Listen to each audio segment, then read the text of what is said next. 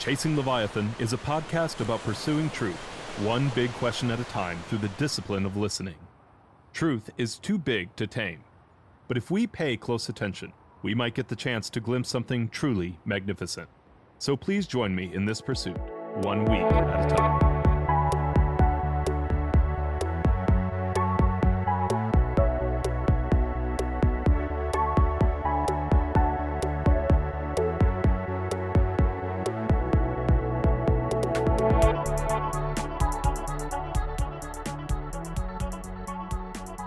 Hello and welcome to Chasing Leviathan. I'm here with Dr. Michael Ruse, and today we're talking about Understanding Natural Selection, his new book. Dr. Michael Ruse is also the author of The Gaia Hypothesis, Darwinian Heresies, Darwinism as Religion, among many, many other books. Dr. Ruse, wonderful to have you here today. Well, glad to be here. I don't know why you're choosing the most boring of my books, but go on. I was not expecting you to say that. Thank you. So tell us a little bit why this book. Obviously, your entire career you've been working on Darwin and philosophy of biology. Why this book in particular? Well, I suppose you start with why evolution in particular, and I guess the as it were entree that I have to this whole thing is that I'm interested. I mean, I did science as a schoolboy. I did mathematics as an undergrad. And I've been a philosopher of science since then. So I've always grown up in a sort of society which accepts science as a given. And as far as I'm concerned, that doesn't mean just physics and chemistry. It means biology as well. I mean, to be honest, one has doubts some days about sociology, but that's probably, the fact that philosophers think they're the brightest people on campus, and anybody who's not a philosopher is obviously second rate. But as you well know. But anyhow, so I mean, this all came with the territory. Because I grew up in England, I did math, physics, and chemistry, and biology in the 1950s was basically a subject for what one educators describe carefully as late developers. In other words, thick as two short planks. And I mean, the funny thing is, back in the 50s, today, if you want to get into medicine, you have to have straight A's from kindergarten on. But back in the 50s, medicine was not that highly regarded as an intellectual subject. It was for people who didn't do concepts. And in fact, most of the kids I was at school with were going into medicine because their dads were GPs and they wanted to inherit the family practice. But so I never did biology in any serious way. And so when I came to write my dissertation, and I gather you don't have a PhD, but anyhow, that's all right. I'll go on talking to you. Oh, thank you. Anybody who's looked for a PhD, as they call them in England and Canada, thesis, and as they call them in America, dissertation, knows that when you're looking for a dissertation topic, you want something where there's not too much written on it, and what there is written on it is not very good. In other words, you've got a space for yourself, and you've got at least 3 chapters of criticizing others before you get to the final chapter, and you say, "And now, folks, let me tell you my position." Yeah. And so it was recommended to me that I mean, obviously, then you don't do human causation because you think of Yes. or Kant on the categorical imperatives, or Plato on the form of the good. I mean, stay away from these things. But anyhow, so I was basically recommended to me, and this was the early 60s. Why don't you think about doing something on biology? There's been nothing written on it very much, and what there is not very good. And I did this, and the funny thing is, I mean, I've never taken a formal biology class in my life, but as soon as I got into it, I realized, I found it incredibly exciting conceptually, and so I've worked on it ever since. And also, one thing was I did always have a fondness for doing history. And of course, don't forget the 91, you won't remember, but the 1960s was the age of Thomas Kuhn and the structure of scientific revolutions. And Kuhn, Kuhn said, and I think it's very important, if you want to do philosophy of science, you've got to do history of science. And of course, yeah, and we philosophers said, well, of course, we're brighter than anybody, including historians, so we can certainly do that. And so, and of course, biology, evolution gets you straight into Darwin and the Victorian era, which for me was a joy because, I grew up in England in the 50s. And so Charles Dickens and Anthony Trollope and all of these sorts of things were my meat and drink. So I was very comfortable with this.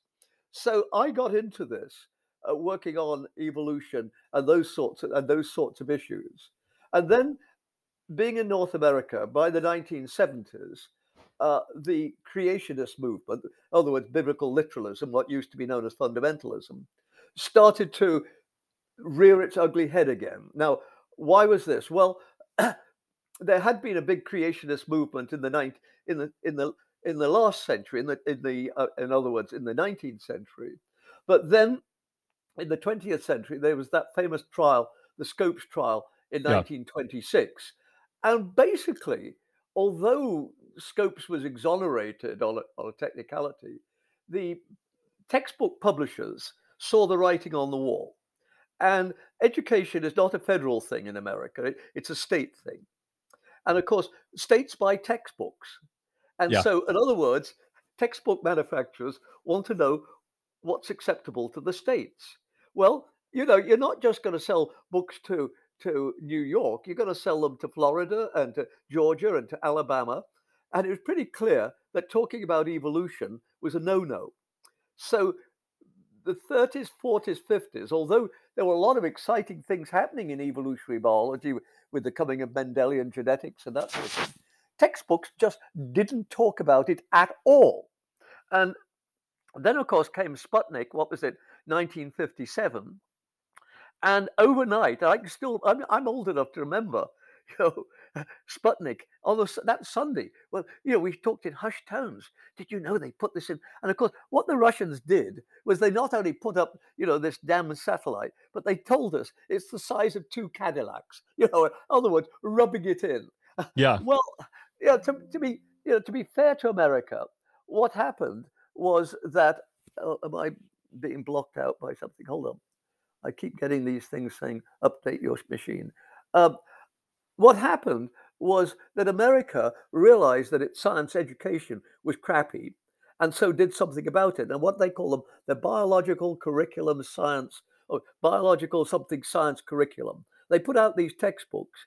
And these textbooks talk about evolution. I mean, they took biology ones well, of course, the creationists saw this and, they started to poop their pants. And so they started to react. And the famous, their Bible was Genesis Flood by a biblical scholar and also a hydraulic engineer, Whitcomb and Morris. And then another chap called Duane T. Gish wrote a book called Evolution, the Fossils Say No.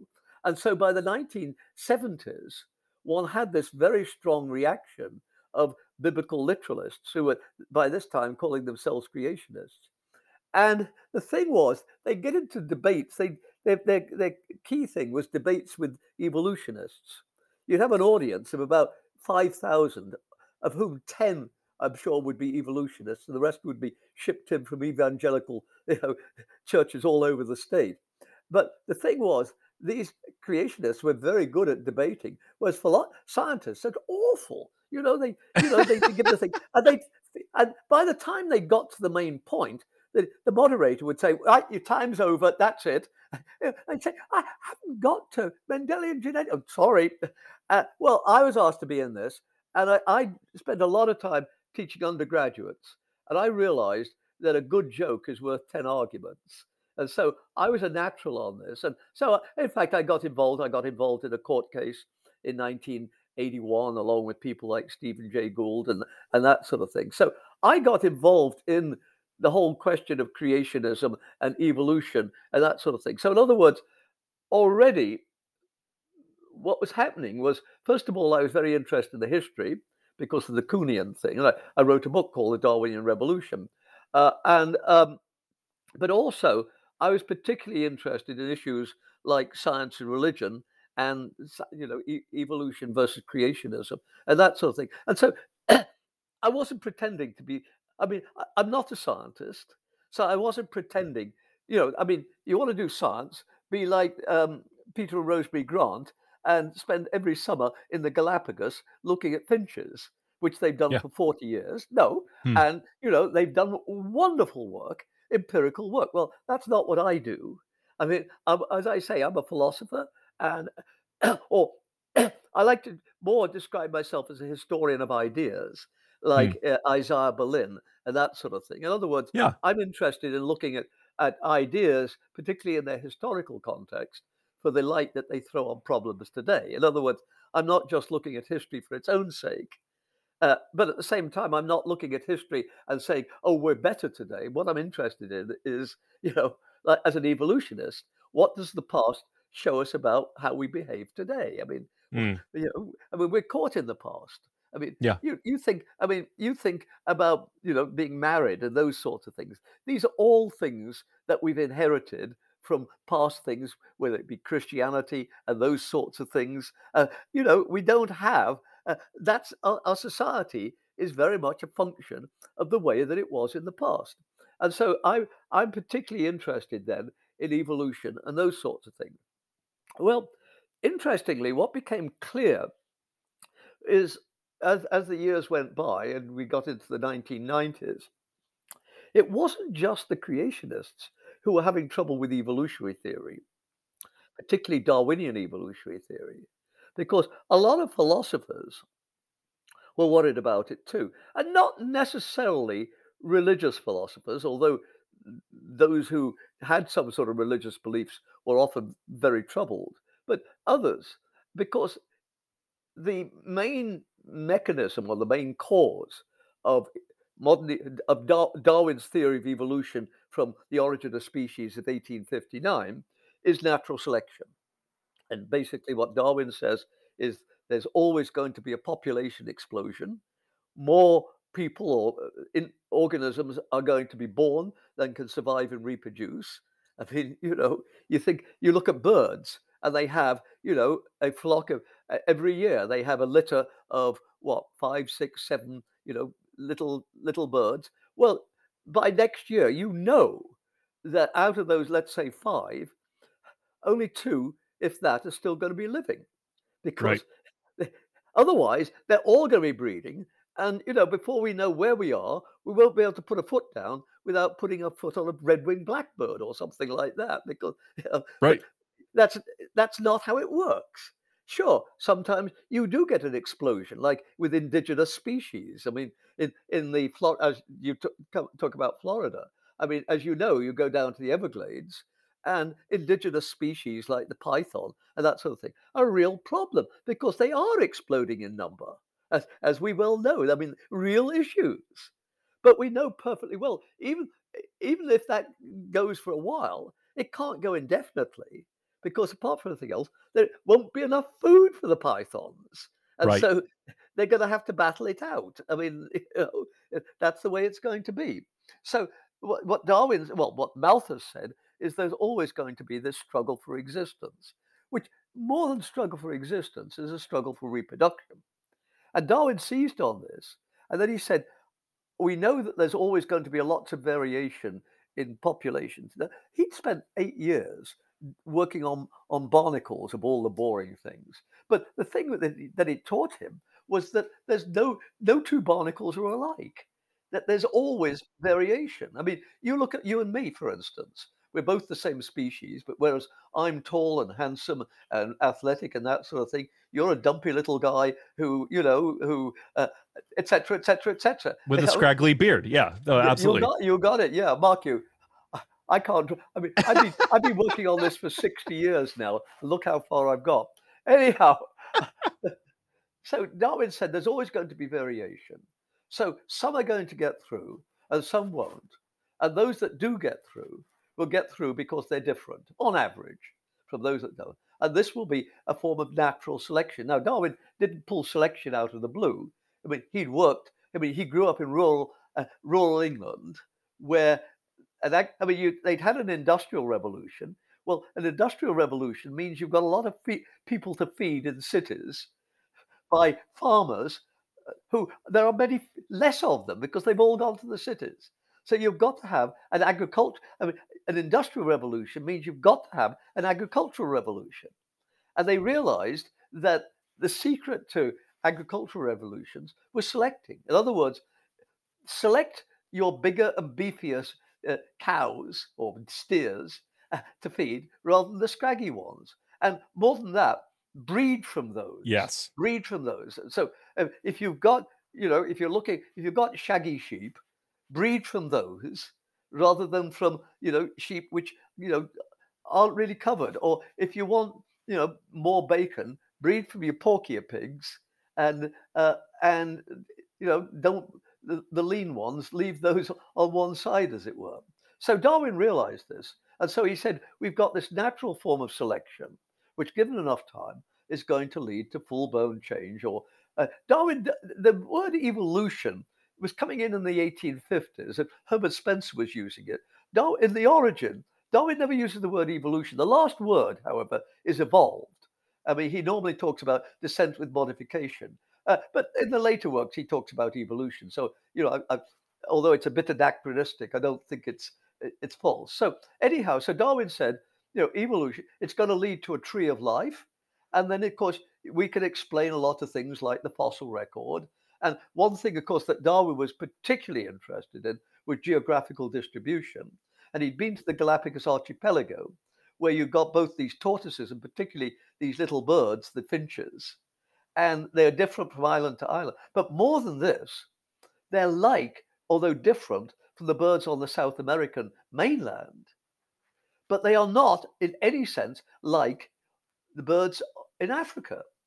Whereas, if you go to the Azores, which is a bunch of islands off Africa, the birds are just like those in Africa and not at all like those in Chile and Ecuador. So in other words, Darwin said, how the hell do you explain this? Except that, they came from Africa to the Azores, they came from Ecuador to the Galapagos, and when they got there, they diverged and evolved. So as I say, it's interesting, although people, like Gish, evolution, the fossils say no. If you look at evolution, professional evolutionary biologists, the fossil record's important, but it's always other things like geographical distribution and embryology and those sorts of things that a professional evolutionist would talk about first. If you said, why do you believe in evolution? That's the sort of thing they talk about what the Grants have done, where they're showing how you get divergence in these finches from year to year and over the years, according to different climatic effects and those sorts of things. They're not, the Grants aren't digging up and looking for fossil finches. Right. They're interested in the distribution of finches here and now and, all of those sorts of things. So, as I say, this was Darwin's theory. Now, Do you mind? the origin... Pardon me. Go ahead. Sorry, I did want to ask, because I think this is, kind of at the beginning of your book, you talk about moving from artificial selection to natural selection as this metaphor that Darwin uses. Yeah. So, and I think this ties to your, as I look at the book, it seems like there's a professional purview, right, where you're talking about organicism versus mechanism, and there's a lay view. So as we talk about one of the common lay misunderstandings is about the metaphor of natural selection. Do you mind just touching on that briefly so that people understand what it means at natural? Go ahead. Yes. Well, you see, okay, the thing is, Darwin's looking for a mechanism and he thinks he found it. But the point is, for Darwin, it's not going to be just a mechanism. It has to be a mechanism which speaks to certain issues. Now, and I think, this is what Kuhn taught us. I think it's very important, though. I like to say Darwin's a great revolutionary, but he's not a rebel. Because, in fact, Darwin gets so much of what he's doing from his environment and his backup rather than from other things. And I'm just going to take this off and go down to the other room because I pulled out a pamphlet. I want to read something to you Sure. that Darwin read while he was searching for natural selection, written by an animal breeder who was not an evolutionist, but an eminent one in 1809, the year that Darwin was born. And Darwin read it. It's not plagiarism, but you'll see how Darwin is not coming out of nowhere. As I say, great revolutionary, but no rebel. Hold on. Okay, here I am back again. I want to show you this. This is a pamphlet written by a man called John Seabright. I'm getting it back to front. Are you getting it right to front? Are you getting it properly that you can read it? I can get it. I'm getting it properly.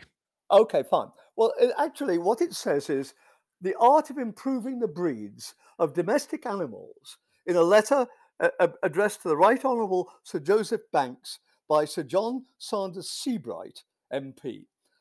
And the date is 1809. So what Seabright is talking about, because he's interested in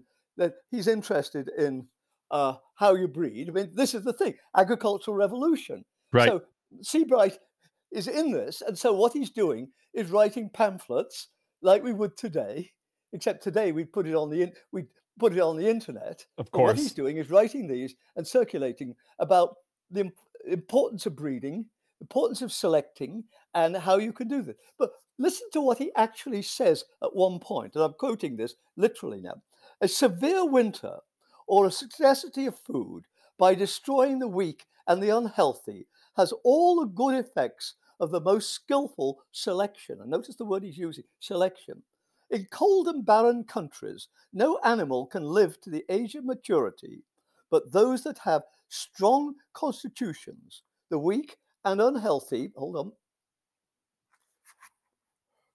do not live to propagate their infirmities, as is too often the case with our domestic animals. In other words, if you're out in the wild, you've got to have what is needed. To this I attribute the peculiar hardiness of the horses, cattle, and sheep bred in mountainous countries, more than to their having been inured to the severity of the climate. In other words, Lamarckism. For our domestic animals do not become more hardy by being exposed when young to cold and hunger. Animals so treated will not, when arrived at the age of maturity, endure so much hardship as those who have been better kept in their infant state. So in other words, what Seabright is saying is we get a natural form of selection out there. Now, as I say, Darwin read this, and Darwin's not cribbing it, because Seabright is not thinking of this in terms of evolution. But we've got Darwin's copy in the Cambridge Library, and he marks it up and says, oh my goodness, if we kept doing this, think of what the overall effect would be. So what I'm saying is then that Darwin gets all of this out of his background. And I like my phrases: Darwin was a great revolutionary, but no rebel. In other words, Darwin is not sitting in a garret saying, fuck you, Victorians, I'm going to shaft you. Darwin was a very rich Victorian who was doing very well out of being a very rich Victorian. I mean, his grandfather was just Sire Wedgwood. I mean, Darwin's family, and he married a cousin. Darwin's family was what I like to call Silicon Valley rich. I mean, these people, no, seriously, these people were multi-millionaires, at least in our terms. Really, very rich people. And so Darwin wasn't going to throw over, kick against the traces. No, he was revolutionary. Now, one of the things, of course, that Darwin knew, and Darwin was brought up as a Christian, and he seemed to be a bit of a not terribly gifted as a kid, not very good at math, and not very keen on his studies. And so what did a rich people do when you've got a son like this? You make him a clergyman. You make him a vicar in the Church of in the Church of England, Why? Yeah. Because it's it's a respectable job for a gentleman. You're not spending all your time drinking and whoring, and you could get a living, as they call it, which is a lifelong, become a vicar in a church. And then basically you get a curate to do all the hard work, a bit like professors getting graduate students to do all the marking for them. Things, Puissance, nothing changes. Nothing changes. So, in other words, it's a perfect job for a gentleman. Hmm. But in order to become a vicar like this, you've got to have a university education. And so Darwin goes to Cambridge, where one of the things they're doing is turning out young men who will then go into the church and become vicars. I mean, if you wanted to become a doctor, you didn't go to Cambridge. You went and trained. If you might go to Edinburgh or on the continent, or you went and worked with somebody in London. But you didn't go to Cambridge to become a doctor. On the other hand, if the question was that you were going to become a vicar, then you basically had to have a degree from Oxford or Cambridge. So Darwin goes to Cambridge, and so what does he get? Of course, he gets some religious training. And what does that mean? Well, the big book then was Archdeacon Paley's Natural Theology, Proofs for the Existence of God. Why should we believe in the existence of God? And of course, what Paley says is, look at the hand. Why? The hand doesn't just happen. Well, actually, what Paley says is, if you're crossing a heath and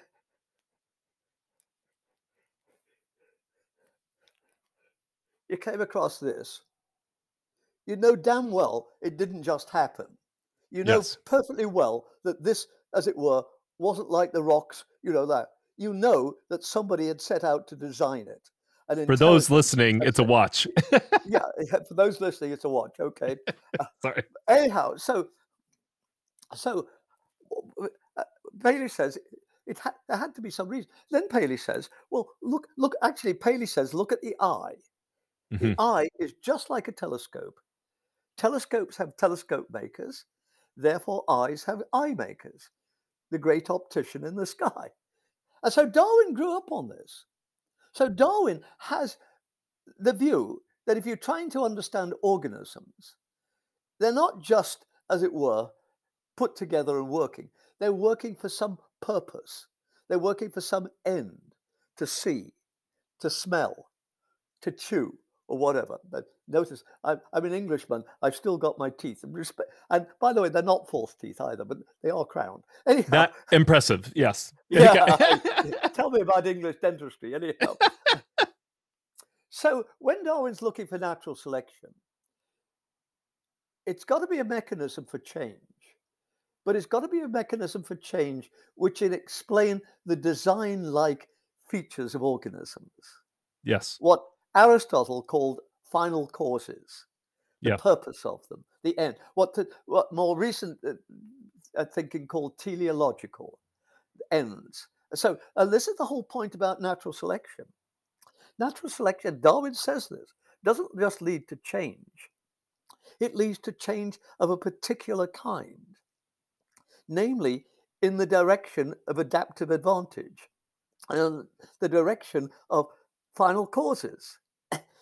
Organisms don't just change, they change for reasons. And so when you look, let's say, at, well, I don't know whether Darwin came up with this, but when you look at, say, insects on oceanic islands like the Galapagos, why is it that insects, by and large, don't fly?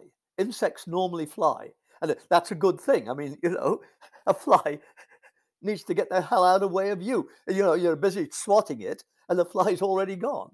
But on oceanic islands, they can't fly. Well, why? Because if they fly, they get blown by the wind out to sea, and that's the end of them. So the successful ones are those that don't do much in the way of flying. So adaptation. So this is the sort of thing that Darwin is particularly interested in. Is So why? Go ahead. I was going to say, so it's not even that they change for a reason. It's that they survive for a reason, right? That's right. Yeah, that's right. Yes. Yeah, Yeah. Yeah. yeah, Yeah. Yeah. yeah.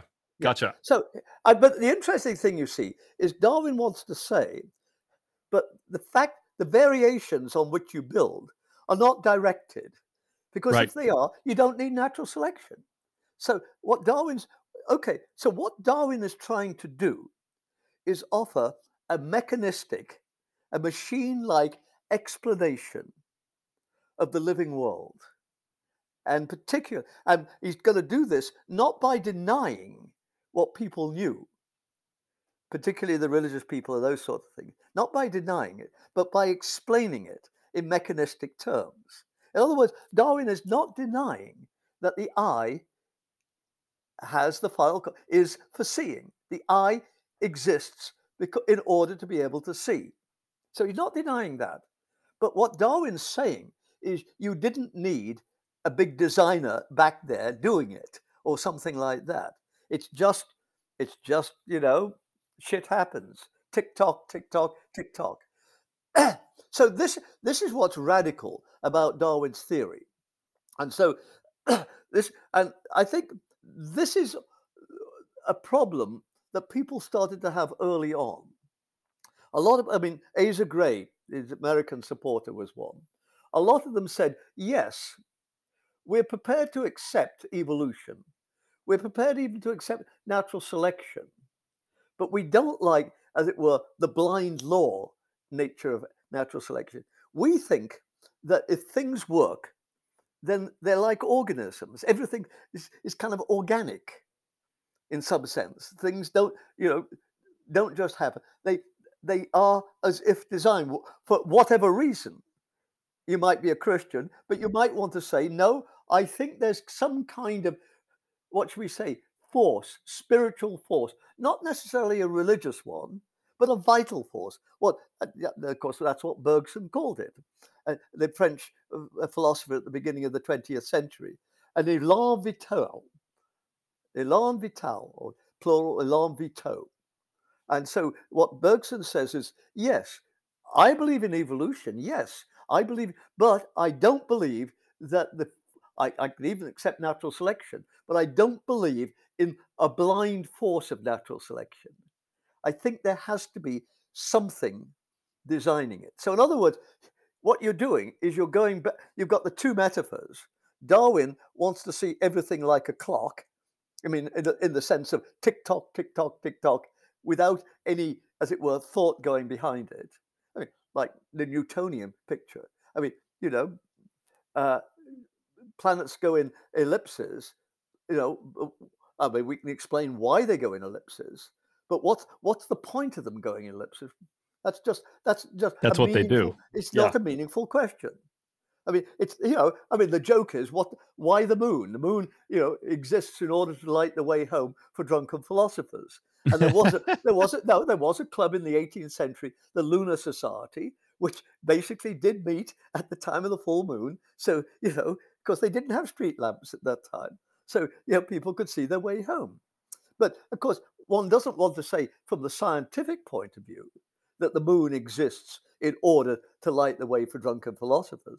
The moon exists because of Newton's laws.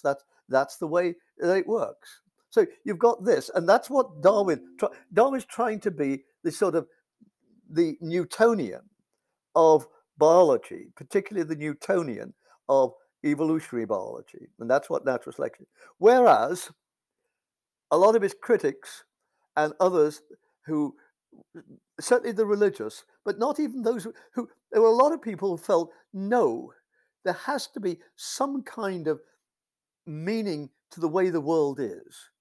It's not just thrown together. Even if I don't believe in the existence of God, I think that the world somehow has some meaning. Now, what did this mean? Usually, one thing is they wanted to say, yes, we believe in adaptation, final cause, as much as Darwin does. But we don't think it can just have happened, as it were, shit happens. There has to be some kind of either conscious intelligence, or if not that, there has to be some kind of special kind of directive vital force, élan vital, or entelechy, it's also called, that sort of thing. This sounds similar to what happened when Roger, I think, or is it William Harvey? William Harvey talked about the different model for the heart as a pump, which is mechanistic, and then a lot of people complained because they said no, they wanted to have this vital force. Is that a similar? Right, you got it. Absolutely. I mean, Gotcha. what Harvey wants to say is, yes, it is a pump and it functions as a pump, but why does it occur? it That's just, just what it does. Yeah. yeah, that it just came about through blind law. There was no intention or purpose. Of course, the other thing that people usually wanted as well was a special status for us. Now, of course, Christians want that. We're made in the image of God. But of course, the interesting thing about Darwin's theory, and he recognizes this, is that basically his theory, natural selection, is, as I say, shit happens. I got a lovely quote from a paleontologist called Jack Sikowski, and I was interviewing him about 30 years ago. I was talking about this. He said, "Look," he said, "as far as I'm concerned, intelligence, well, intelligence is okay, but it's expensive. You've got to have, you've got to feed brains and that sort of thing."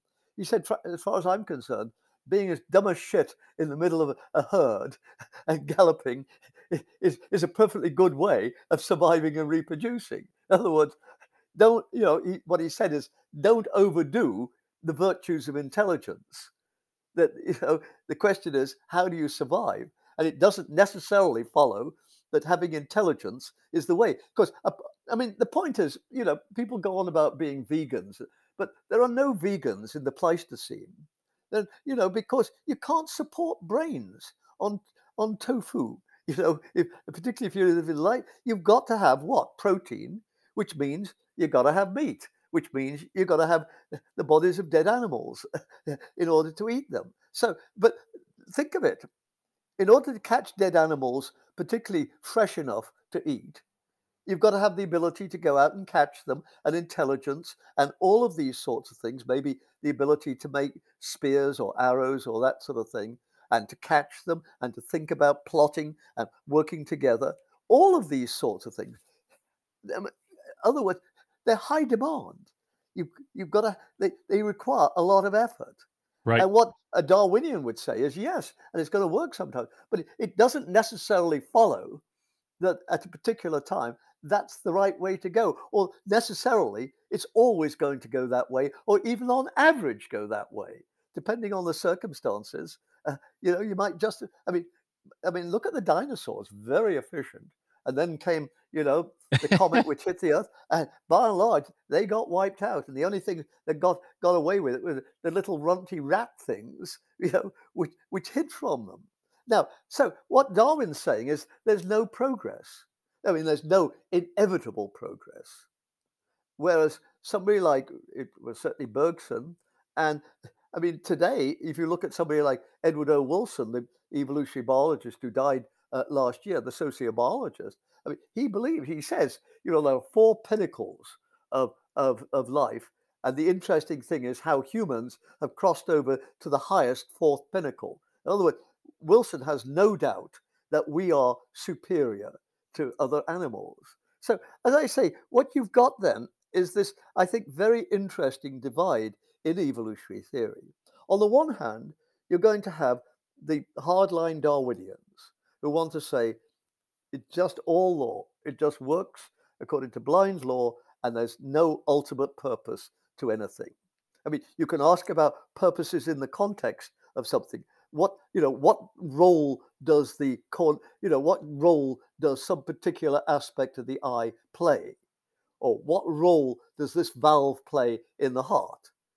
But if you ask, and you can say, what does the heart do in the body? But if you ask, well, what's the point of having a body? There ain't no point. There, it, well, no, that you can't ask that kind of question. I mean, ultimately, it's just, tick tock, tick tock, tick tock, like the planets going around the sun. They go around the sun. We know why they go around the sun, but is there a point to their going around the sun? I mean, you can't say, oh, well, they exist in order to provide a home for humans. You may believe that, and that's a religious answer you give, but it's not science. It's got nothing to do with science. And science, so on the one hand, then you've got, let's call it Newtonian science, which is machine-like science, mechanism. And then on the other hand, you've got organic, let's call it organic science, which sees things as working as a whole, functioning, and with an overall purpose. And of course, being organisms, what one's going to see is the growth of the acorn into the oak. I mean, things don't just sit on their bums and do nothing. They develop and get better and better. And then, of course, maybe they renew and do it again and again and again. But it's always growth. And of course, what they want to say is if we look at the overall pattern of organisms, yes, we're evolutionists, but we think that there's a reason that humans were bound to evolve. There's a reason why they evolved, and that's it. I mean, it's rather like the analogy that they use is arms races. If you look at arms, no, if you think about it, first of all, you start with bows and arrows or axes and that sort of thing, and then you start to build up, and you get, let's say, you get gunpowder and ways and building walls, castles, and that sort of thing, and then you get more sophisticated ways with guns, and you use Galileo's laws and that sort of thing, and so you go on to the First World War and that sort of thing. And what happened then well, you start to get much more technological, and you start to use computers. And so if you think about, think about the Ukraine today. Why are the Ukrainians doing so well against the much bigger, stronger Russians?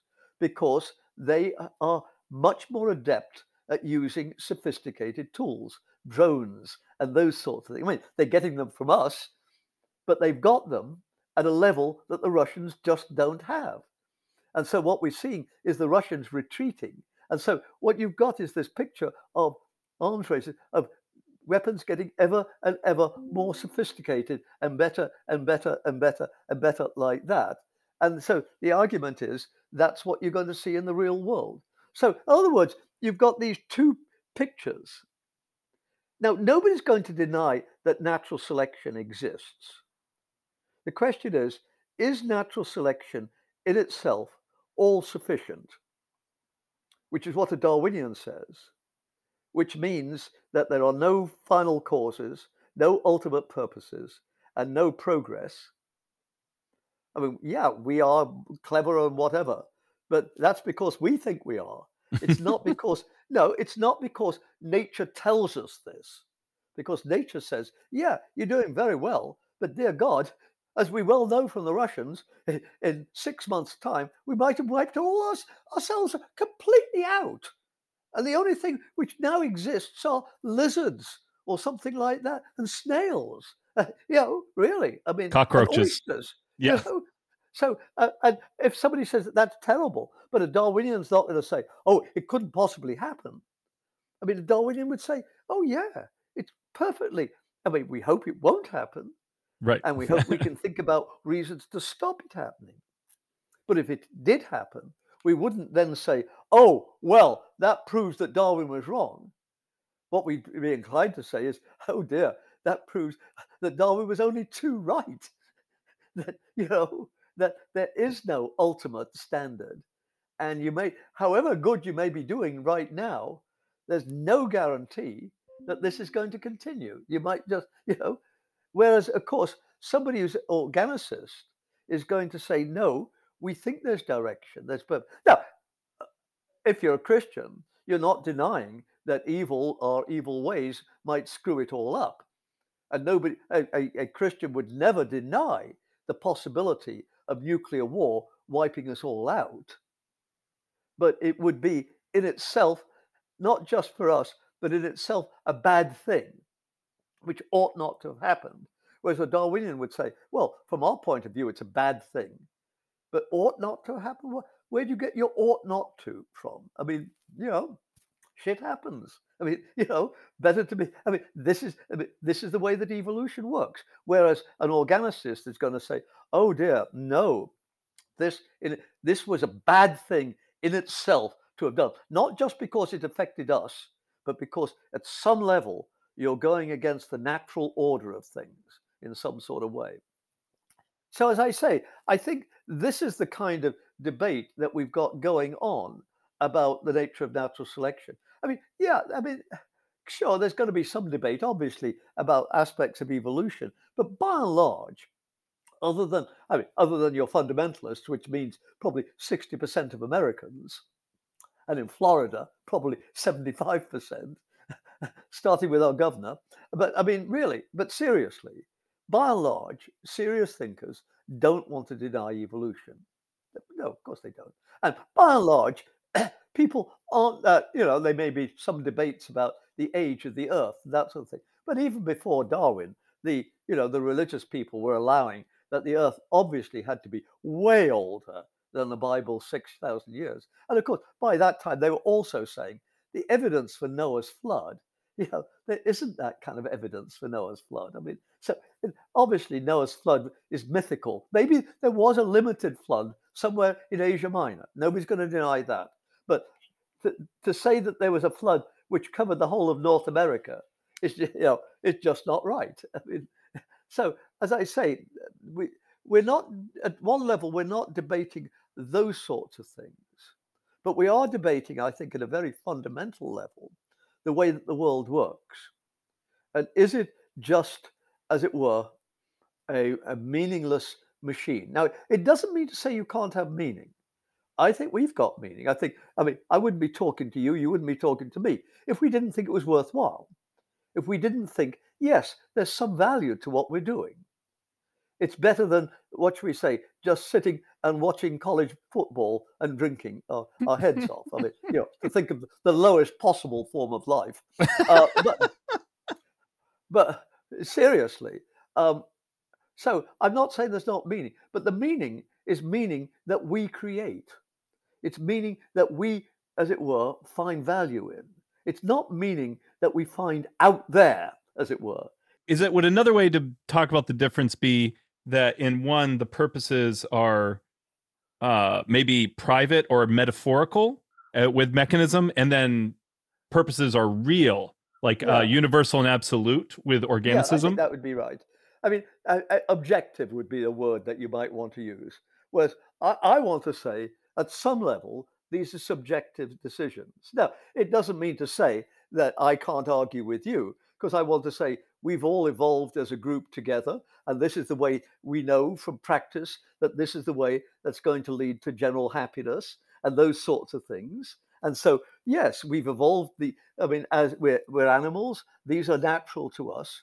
But notice, they're natural to us because we're humans and that sort of thing. And that's the way we work. They're not natural because objectively they are so. And of course, this means, for instance, that if we get new knowledge, you and I might well want to change our opinions. I mean, I'll give you a clear-cut example. Sexual promiscuity. In the 50s, before the pill, no, in the 50s, before the pill arrived, I think a lot of people of our kind of social class and whatever would say, yeah, we can see that, yeah, you really shouldn't go all the way. There's a real point to abstaining, because the fact of the matter is you don't get pregnant, but girls get pregnant. And that causes untold unhappiness for them and their offspring and everything. So let's cool it, okay? Let's cool it, because and I grew up with this. I mean, Yeah. I grew up with this. And, it wasn't always easy, but I accepted it. And I could see why. It was, I mean, you didn't want the girls that you went to university with to be getting pregnant, because, they'd have to drop out. You'd be in shit. I mean, everything. And then 1965, the pill arrives. And suddenly, young women have as much control over their sexuality as young men. And I think by 1970, let's say, I think that people would say, well, it's your choice. At least that's, I mean, it doesn't mean to say that morality doesn't get involved. I mean, it still means that rape is wrong.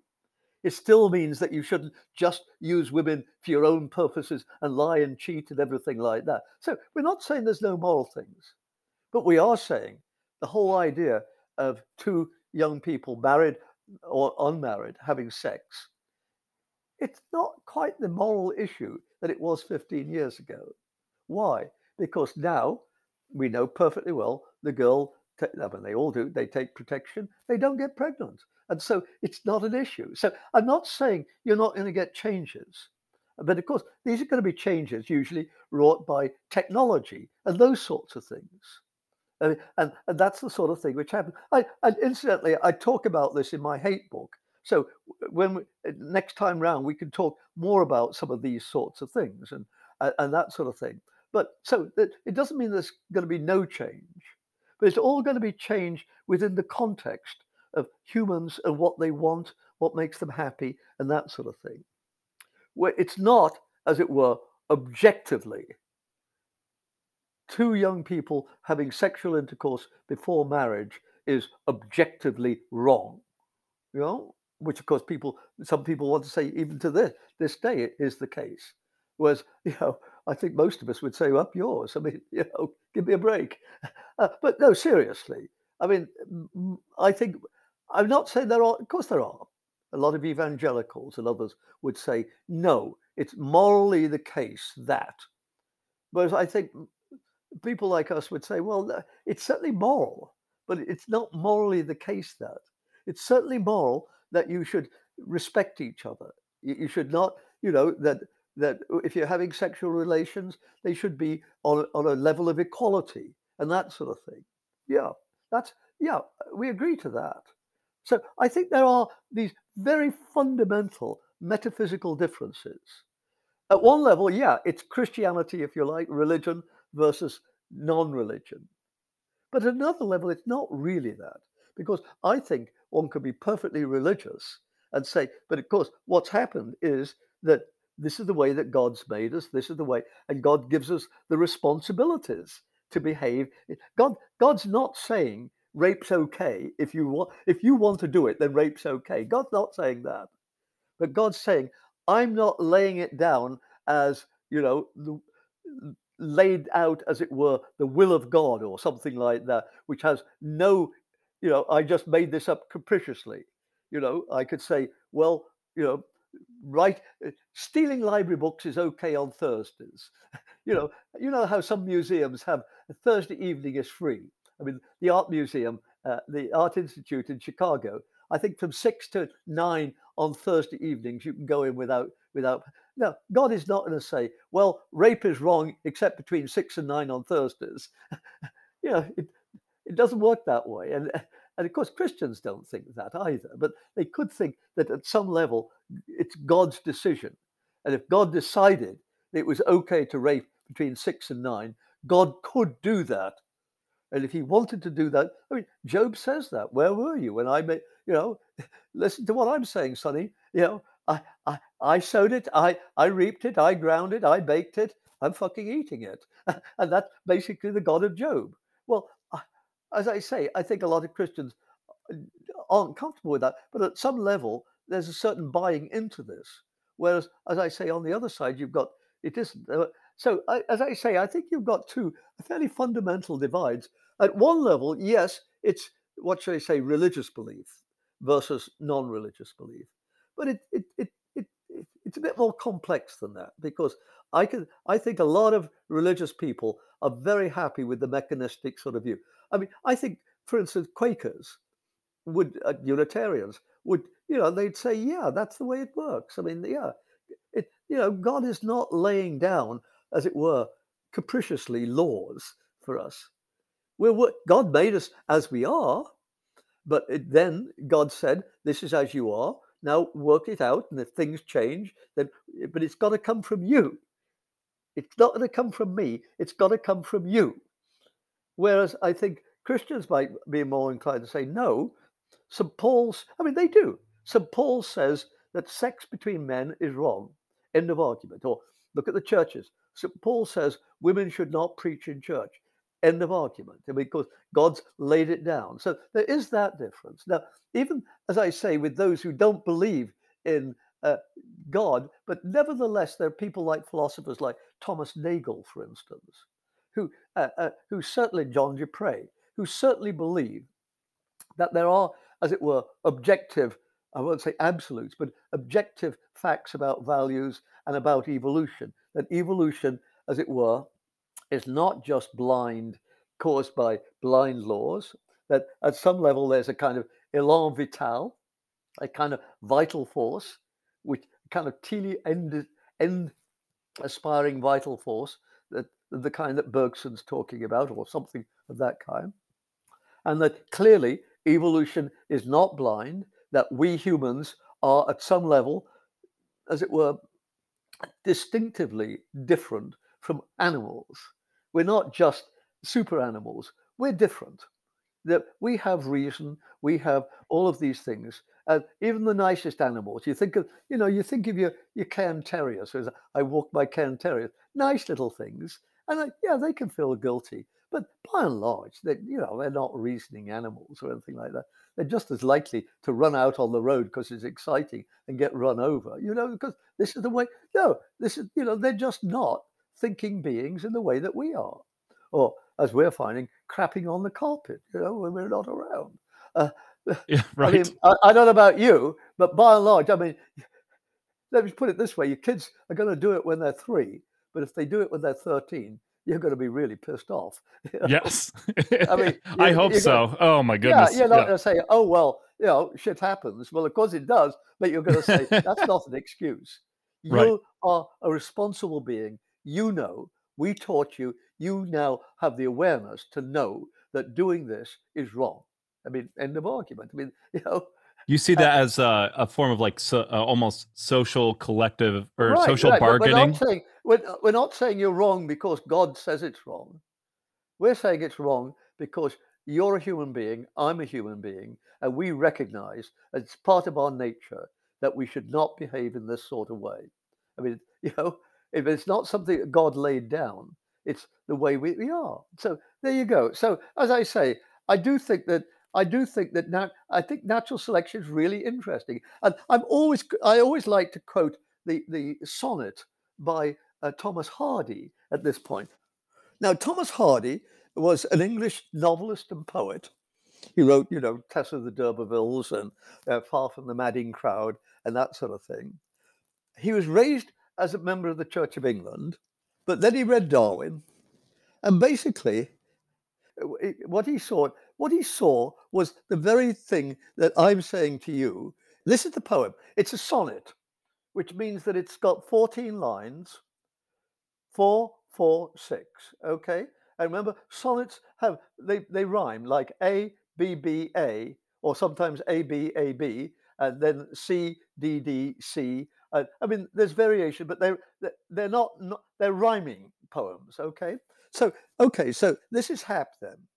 Um, Hardy wrote this, I think, in 1866. So he'd read The Origin of Speech. And basically what he's saying is what I'm talking about today.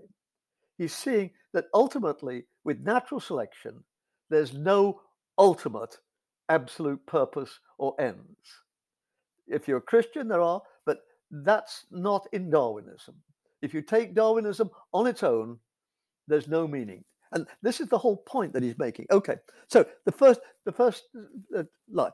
If but some vengeful God would call to me from up the sky and laugh, thou suffering thing, know that thy sorrow is my ecstasy, that thy love's loss is my hate's profiting. Sorry, but if some vengeful God should call to me up from the sky and laugh, thou suffering thing, know that thy sorrow is my ecstasy, that thy love's loss is my hate's profiling. In other words, if God were a total nasty, and if God said, boy, I'm really enjoying this, making your life miserable.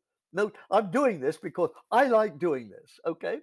Then what Hardy says, and this is the next part, then I would bear it, clench myself and die, steeled by the sense of our unmerited, half eased in that a powerfuler than I had willed and meted me the tears I shred. In other words, what he's saying then is, yeah, okay, it would be awful for me, but at a certain level, I'm still in the position of saying, up you, God. I mean, okay, I realize you're doing this, but I equally, as it were, have the right and ability to hate you for what you're doing it. In other words, I know you're doing this. I know I can't help it because you're eased in a powerfuler than I had willed and meted me the tears I shred. Okay, I would bear it, clench myself and die, steeled by the sense of our unmerited. In other words, if God did this, it would be awful. But at the same time, I could fight back in the sense of saying, What you're doing is wrong. It's injustice. You ought not to be doing this. But now we get to the final 6 lines. But not so. How arrives it joy lies slain? And why unblooms the best hope ever sown? Cross casualty obstructs the sun and rain, and dicing time for gladness casts a moan. Those purblind doomsters had as readily strown blisses about my pilgrimage as pain. In other words, the God, we don't have God, but we just have randomness. Those purblind doomsters had as readily strown blisses about my pilgrimage as pain. In other words, there's no reason. It could be happy. It could be bad. There's just no reason. In other words, from moving at least from a God that I understand, that I can dislike because he's real and he's there. Now there's nothing. It might work. It might not work. But either way, there's no point. In other words, if it's nice, it's nice. But not because anybody brought it about. Just happens. And if it's nasty, it's nasty. Not because anybody brought it around, because it happens. So what Hardy is saying in that sonnet is, yeah, we're in a different world. We're in a world away from God, whether it's a good God or a bad God, whether it's a God who loves us or a God who hates us. A God who loves people in Tallahassee because Ian did not affect them, and a God who hates people in Central Florida because Ian did do a job on them. Okay.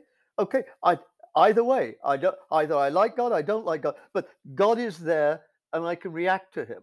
And if I live in Tallahassee, I can say, "Oh, thank you, God. I'm so glad for what you've done." And if I live in Central Florida, I can say, "God, you total shit. Why did you treat us like this? I voted Republican. Why are you treating me like this?"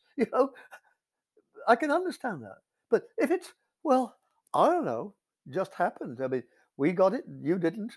No reason, no purpose. Then suddenly, oh my goodness, there's no explanation for why we're doing okay. No explanation for why it went wrong for you. No idea that we're going to improve because of trials, the veil of soul making. Often that's a big Christian one, isn't it?